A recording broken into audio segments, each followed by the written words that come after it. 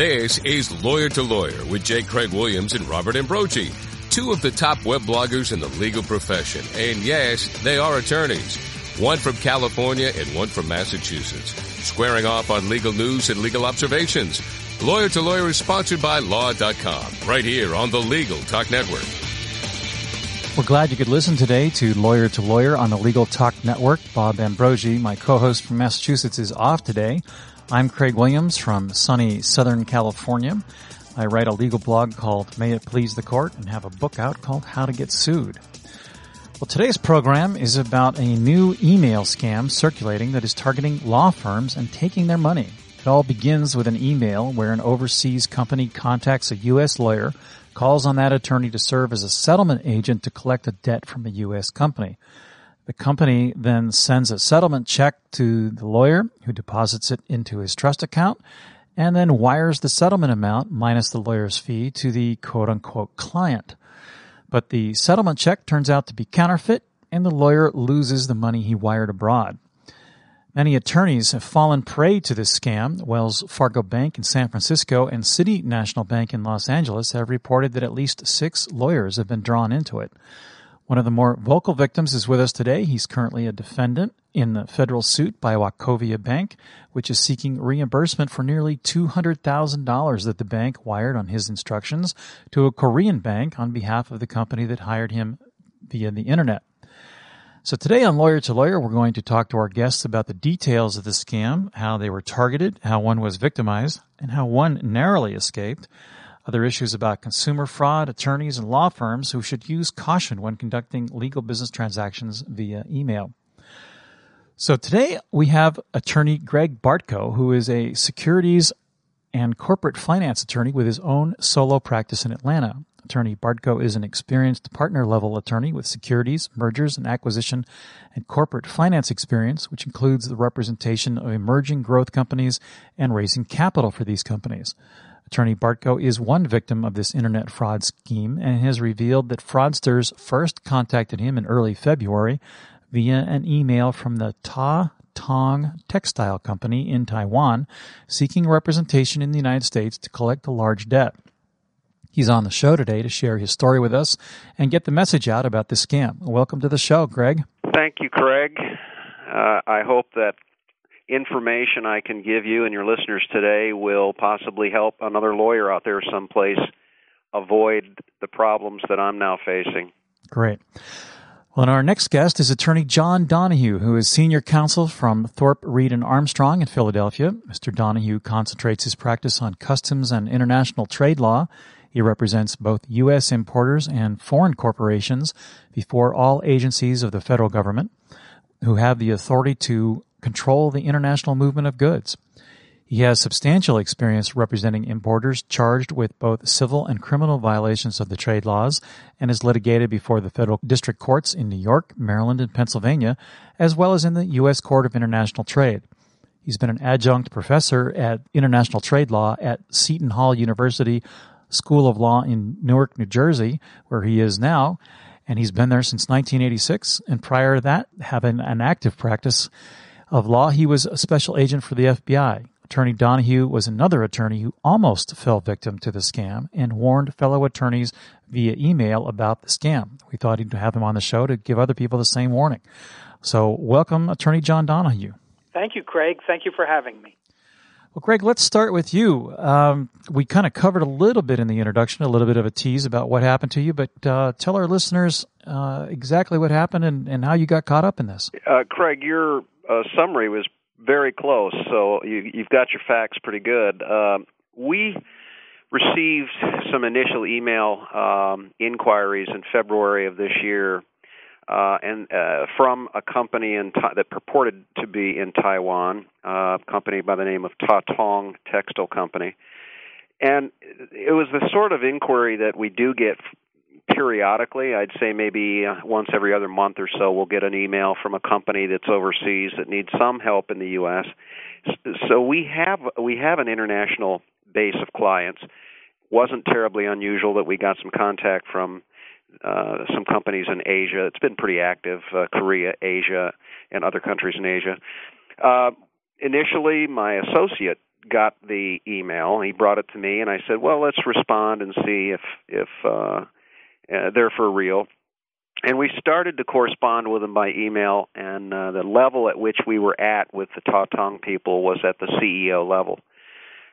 They indicated to us that they had received my law firm contact information and 4 or 5 other law firms in Georgia from the, quote, Georgia Bar Directory. And that gave us gave them a little credibility because they do refer to lawyer lists, if you will, Martindale-Hubbell, bar directories, and so on. So they seem to have a little bit of credibility in that regard. They also knew or know enough about the legal business and profession to have asked us whether or not we ran conflicts checks once they gave us the name of their company. So they know enough about what to say in their email traffic to lend credibility to who they are. Once we started to draw the conclusion that they may be legitimate, we did our homework here to the extent we could. We checked on their bona fides. We checked on the debtors here in Georgia that they claimed owed them money, and everything checked out. Tautong is a subsidiary of a fairly large Taiwanese company that trades on the Taiwanese Stock Exchange. Everything we found out about them seemed to suggest we were really talking to Tautong. As time developed, we told them we would have to have an engagement agreement before we do any work for them. We sent that on to them. They signed it, returned it. And let me make one point, Craig, which is they don't do this. This scam is not something that they press on you in 3 or 4 days. What I just described took place in the months of February, March, and all of March. So it was 5 or 6 weeks, actually, it took to get to the point of engagement. Then they told us they were negotiating a settlement with a company here in Georgia and that we were likely to get a partial payment from the company in Georgia, and we did. We got a cashier's check from the company, or purportedly from the company, that was purchased at a local bank, a fairly well-known bank in the Southeast, SunTrust. We made a deposit of that check in our trust account like we're supposed to. My banker told me it would clear in a couple days. After a 2-day hold, it did. And pursuant to the instruction we were given by the company, Tautong, I put that in quotes, by the way, we outbound wired funds to their account on the 11th of April. And that was 3 days after we received the deposit of the funds, so we actually waited one more day. And I'll never forget the weekend because my wife and I went traveling that weekend, and we came back that Sunday evening or that Monday morning. I checked our bank account online status, and I had a huge negative $197,000 overdraft, which really ruined my day. I bet it did. Yeah, and that began the saga of me dealing with Wachovia, which is my bank, and SunTrust, which is the payor bank. Well, before we get into the next step, John, let's turn to you and talk about the sequence of events that happened in your situation. Yes, Craig. My circumstance was quite similar to Greg's, with a couple of variables. Greg indicated that his dialogue took a sustained period of time. Mine did not.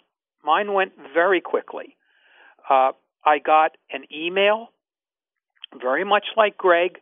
The source indicated that it had gotten my name from Martindale-Hubbell. And very much like Greg, I do a lot of business internationally. So it was not surprising to me that someone would, identify me through Martindale-Hubbell and hire me by email. That's not done every day, but it's not completely uncommon. There were several things in this scam that were close to normal, but just a little bit off. And what stopped me was the totality of things that were just slightly off, that simply grew so many in number that I stopped it. And what happened in my circumstance was I got an email inquiry from a company purporting to be a manufacturer of soldering equipment in a suburb of Tokyo called Techno Design. That was the name of their company. We did very much the same thing that Greg did. The first thing I did was to check them out on the internet and found that, in fact, in Saitama, Japan, which is a suburb of Tokyo, there was, in fact, this company, and that and then we did a Dun & Bradstreet check on them. They came back as small but profitable. Within about 2 days, the first thing that I did when they said they wanted to institute suit against several companies in the Philadelphia area, I sent them an email back saying, I'd like to know the names of the companies against which you want us to bring suit because we want to do a conflicts check. And that was one of the first red flags. They came back and they said to me, we don't want to give you the names of the companies yet until we sign an engagement letter. That, of course, was a little bit unusual. We drafted the engagement letter and we put a reservation of rights in the engagement letter, stating that if in fact when the disclosure of the target defendants was known, if it was one of our clients, we reserved the right under the engagement letter to withdraw. Just like Greg, they promised to give us what they called an evergreen retainer, which I considered a fairly sophisticated term, that they would put money in our accounts and they would replenish it as time was invested. I then got back an email from the purported Japanese prospective plaintiff who said that he had taken our engagement letter to his board and that the board voted to approve us to be retained. I was a little bit surprised by that because my D&B check told me that this was a very small company and that I was speaking with the CEO, and I didn't see the need for board approval. It was not terribly. It was just a small red flag. We then signed the agreement, and I had previously, in an earlier email to the company, said to them, I want to make sure that the matter is of such a size that it warrants hiring a firm of our size, or 110 lawyers. And he sent me an email back saying that the amount in dispute was $2.8 million and that he wanted to proceed against 5 companies. So everything somewhat seemed to be in order, with just a little bit of uncertainties. He signed the agreement. We got the agreement back. And then the next day, I got an email saying that he was happy to report to us that he had settled one of the several cases that he was going to retain us for. And he said that the amount settled would be for approximately $1.1 million, that he was going to get $360,000 within 48 hours, and that the balance would be paid in 30 days. And the email was a little bit unclear as to whether or not we were getting that money or whether the money was going to be forwarded directly to the plaintiff. In the very next day, I got a check payable to our law firm for the amount of $363,000. And that I considered a big red flag, because this was the guy who only 5 or 6 days prior had contacted us. And 5 or 6 days later, he's directing a check of very significant numbers to be sent to our law firm. And that surprised me quite a bit. I thought that what I would get is maybe 2 checks one payable to my firm in the amount of the retainer and the other payable to the company. And I began to be quite concerned about it. The email said that they would then send us wiring instructions. And I had pretty much concluded that if the wiring instructions were directly to the plaintiff company in Japan, it was probably a legitimate undertaking. But if it was to anyone else, I was probably in the middle of a scam. And the next day, sure enough, I got an email directing me to wire this money to an account in Korea. And I was briefing my management as things were going forward, and had told them that, in my view, that was the ultimate test. And when the wiring instructions came, telling me to send the money to Korea, I said, we're not going to do this. And I then began, with a check in my hand, I then began to pursue the source of the funds. It was alleged to have been a debt that was owed by a company in Massachusetts, and I eventually found that the company was not in Massachusetts, but was in Canada. I tracked down the company in Canada. I tracked down the CEO, and he said to me that you are the 10th law firm that has called me with this story, and 5 of the lawyers who have called of the 10 called only after they had deposited the money, wired the funds, and then learned that the check was a counterfeit. Amazing. So mine moved very quickly. I was able simply to take the totality of these red flags and say, there's something wrong here. I'm stopping. And Craig, in your situation, you said the bank told you that the check had cleared before you wired. Well, let me be a little more specific. When I walked in to the branch that we deal with, and I know the customer service representative, he sees me probably 3 times a week, I handed him, in my case, and John, I'm not sure if you did mention you got a cashier's check or was it just a company check, but we got a cashier's check. So did we. Okay, and the cashier's check was drawn on a well-known bank, SunTrust. I handed the check to the customer service person, and I said to him, how long will Wachovia hold this for collection? And he noted that it was a cashier's check from a local bank, and he said, well, they'll probably put a 2-day hold on it. I said, I need to wire it out, so I'll be able to do it on Friday, and he gave me some affirmative to that. It never... That whole exchange with me and the customer service representative was very common. I mean, there was no red flag whatsoever about it.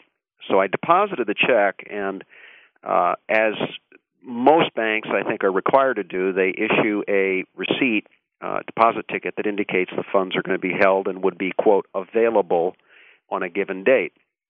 Well, the funds became available on 2 days later, 2 banking days later, and I just wasn't able to get any wire out until the next day.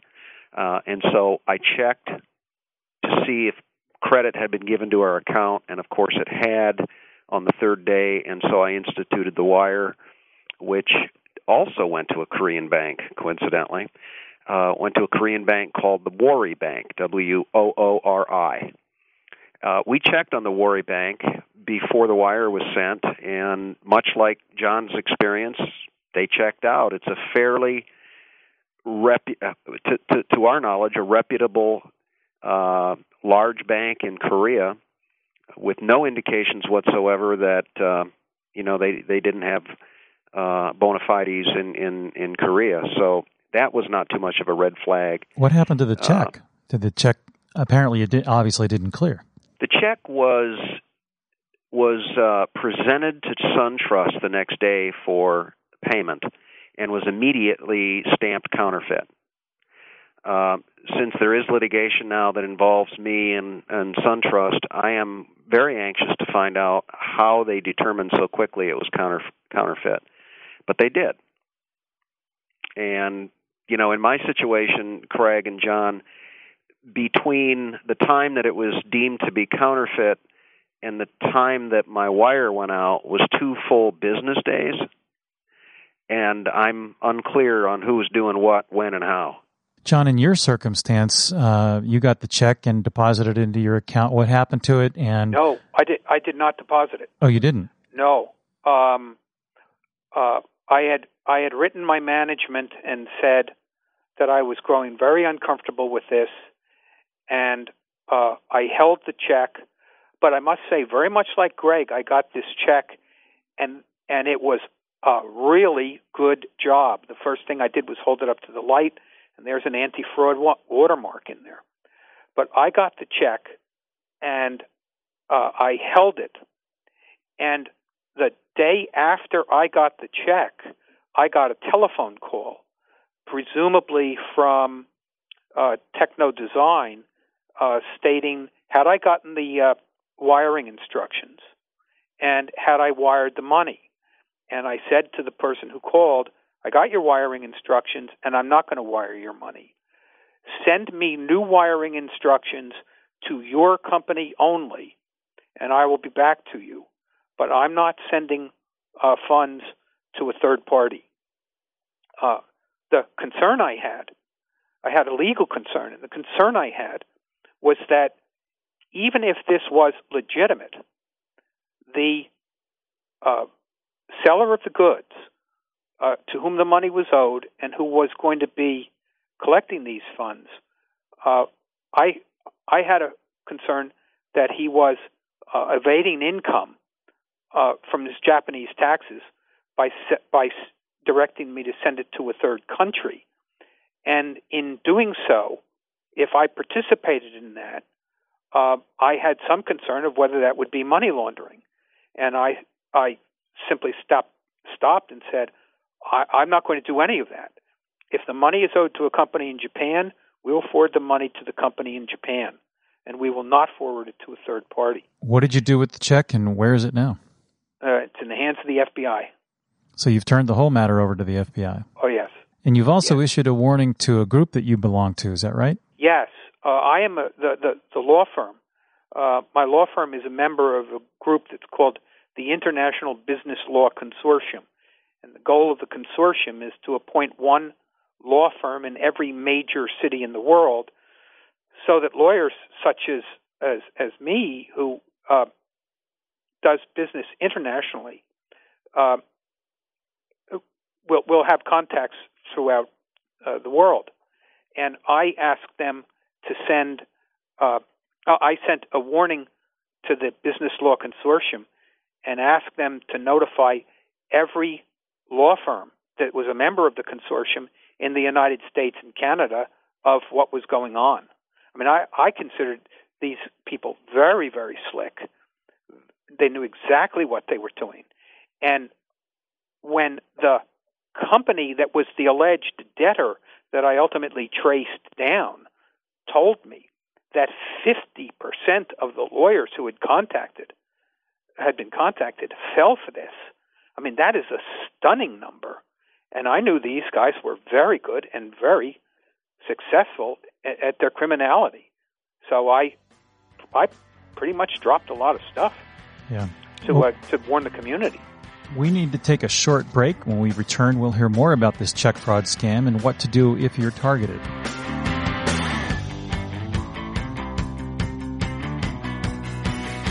Lawyer to Lawyer is produced by the Legal Talk Network and a staff of broadcast professionals. If you have an idea for a topic or a show, we want to hear from you.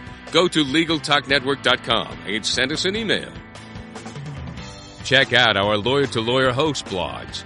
J. Craig Williams' blog at mayitpleasethecourt.com. Likewise, Robert Ambrogi's blog at LegalLine.com for daily legal observations, perspective, and, of course, a healthy dose of humor and wit. If you have a comment or question, we want to hear from you. Leave us a message on the Legal Talk Network listener line. at 781-634-8959.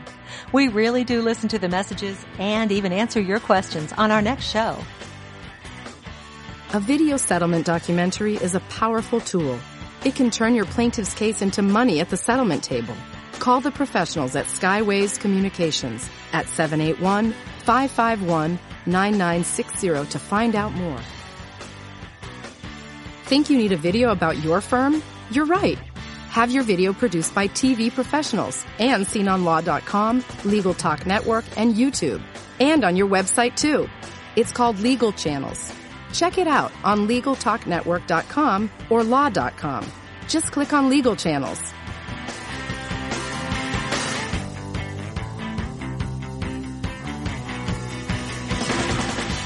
Welcome back to Lawyer on the Legal Talk Network. We'd like to welcome back Attorney Gregory Bartko, a securities and corporate attorney out of Atlanta, and Attorney John Donahue, senior counsel from Thorpe, Reed, and Armstrong in Philadelphia.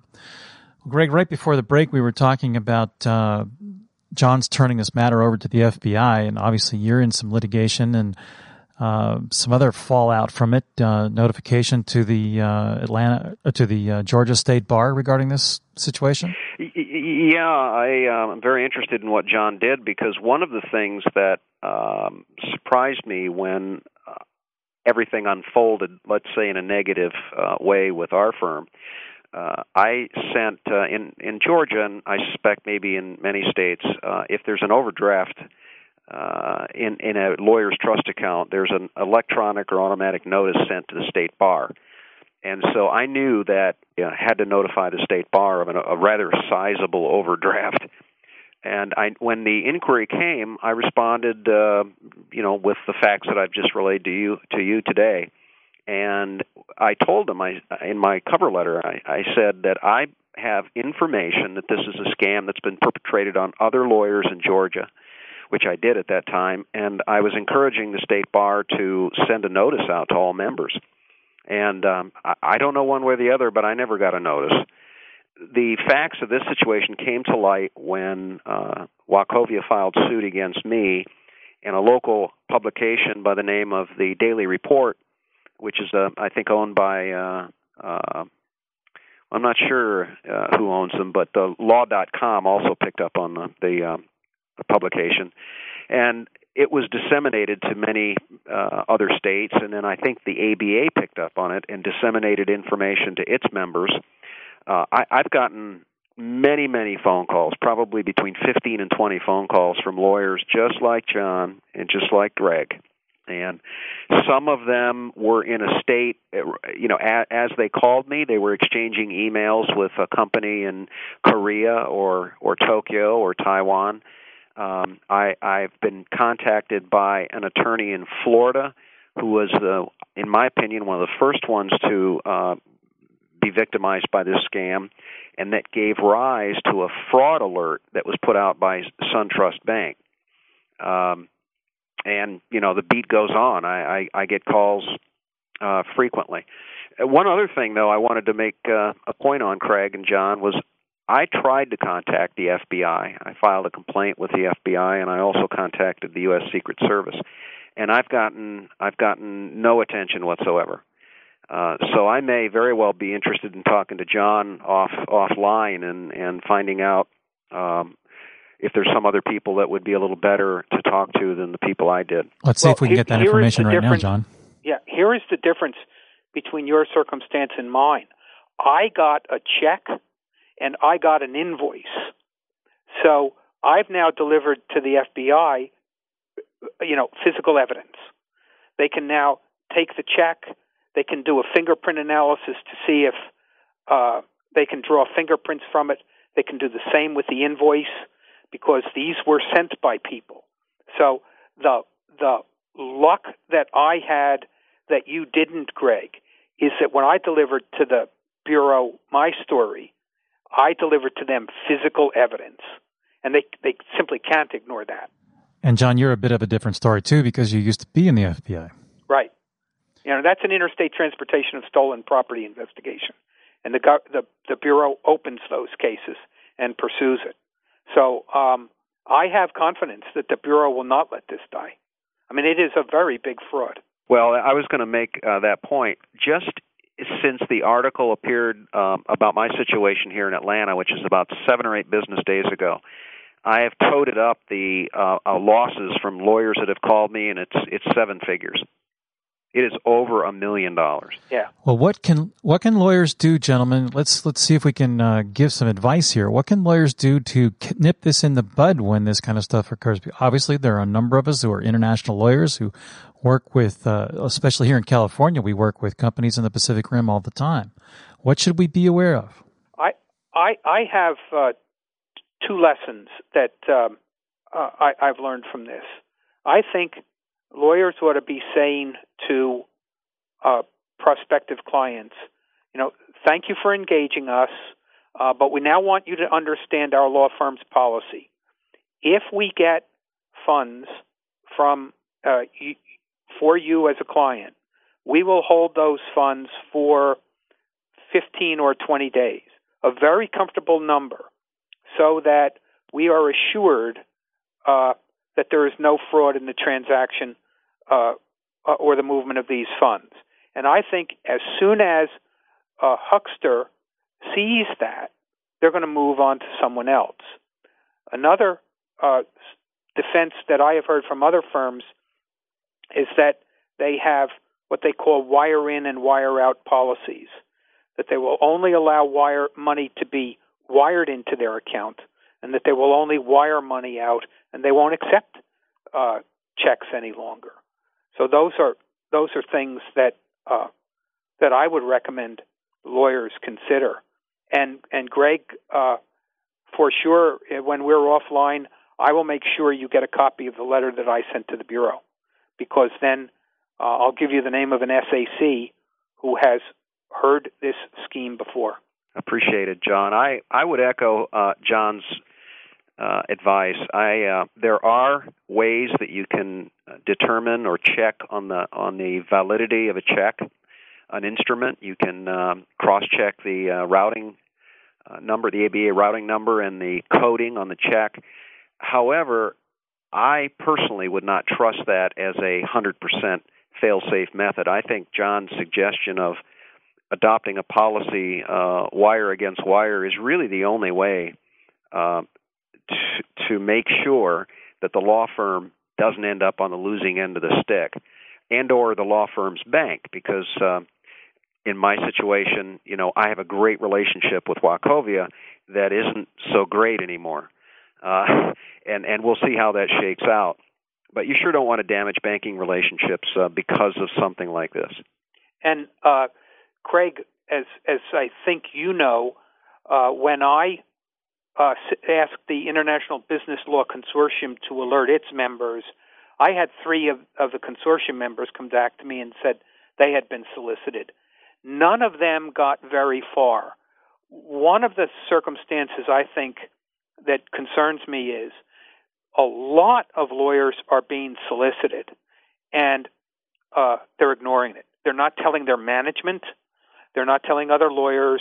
They're certainly not telling the FBI. I think there could be value in some of these emails if they'd simply turn them over to the FBI. And another reason, of course, that lawyers who've been really victimized aren't saying is I think some of them are embarrassed, and I think they've got to get over that, especially if the bank has failed in its obligations.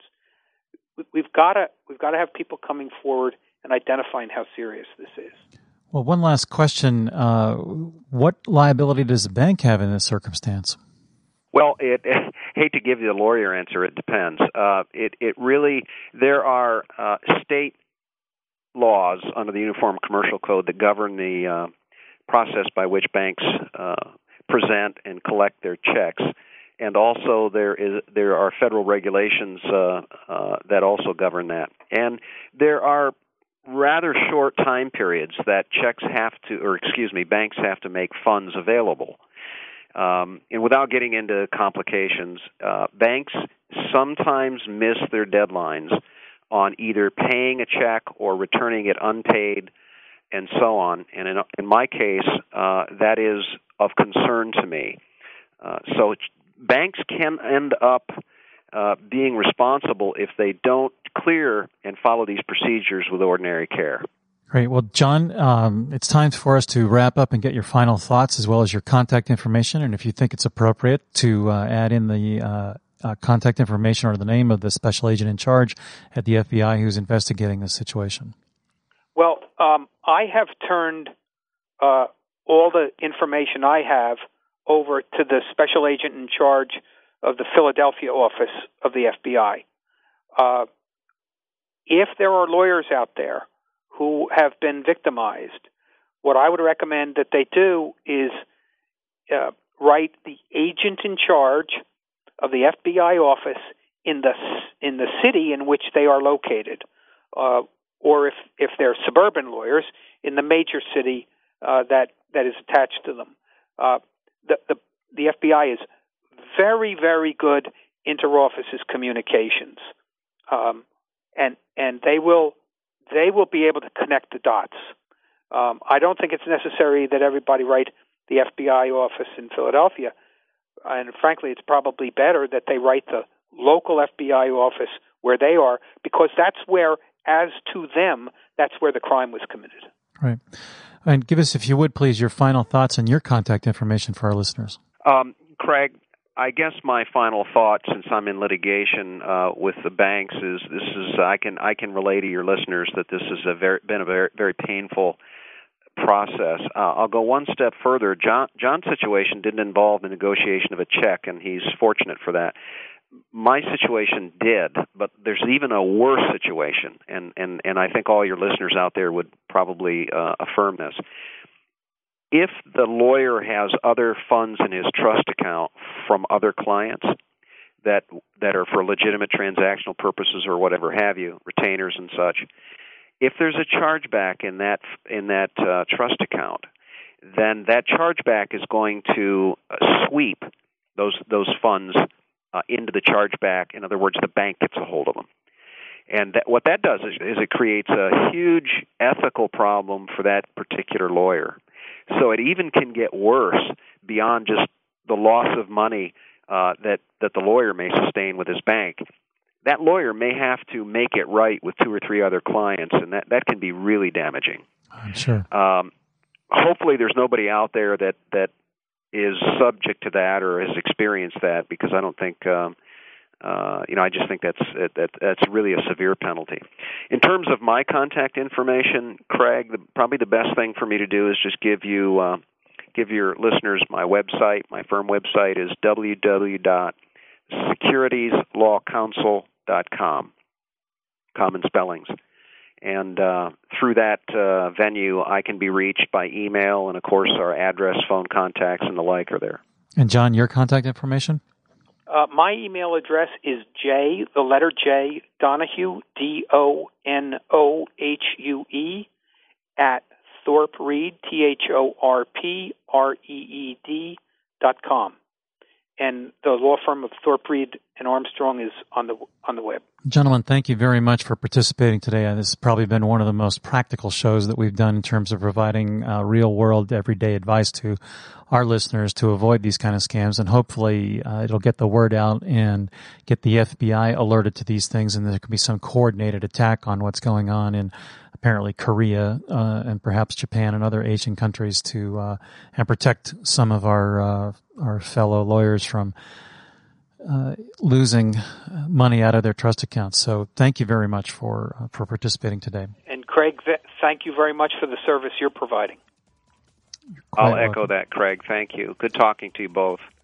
Well, that about does it for this week's Lawyer to Lawyer. Remember, you can check out all of our Lawyer to Lawyer shows at thelegaltalknetwork.com. And remember as well that our anniversary show is coming up. Bob Ambrogi and I will be celebrating our 3rd anniversary on Lawyer to Lawyer. We'd like you to join us on the show and celebrate. Just send us an email telling us your experience with Lawyer to Lawyer, and we'll handpick you to tell you your story on the show. Send an email to lawyer@legaltalknetwork.com with anniversary guest in the title of the email. And a very special thanks to our guests for being with us today. Wonderful information. Please also remember you can find all the Legal Talk Network shows on iTunes. We'll be back next week with another great legal topic. Thanks for listening to Lawyer with J. Craig Williams and Robert Ambrogi. We hope you'll listen again and check out our other shows on the Legal Talk Network. Lawyer to Lawyer has been sponsored by Law.com.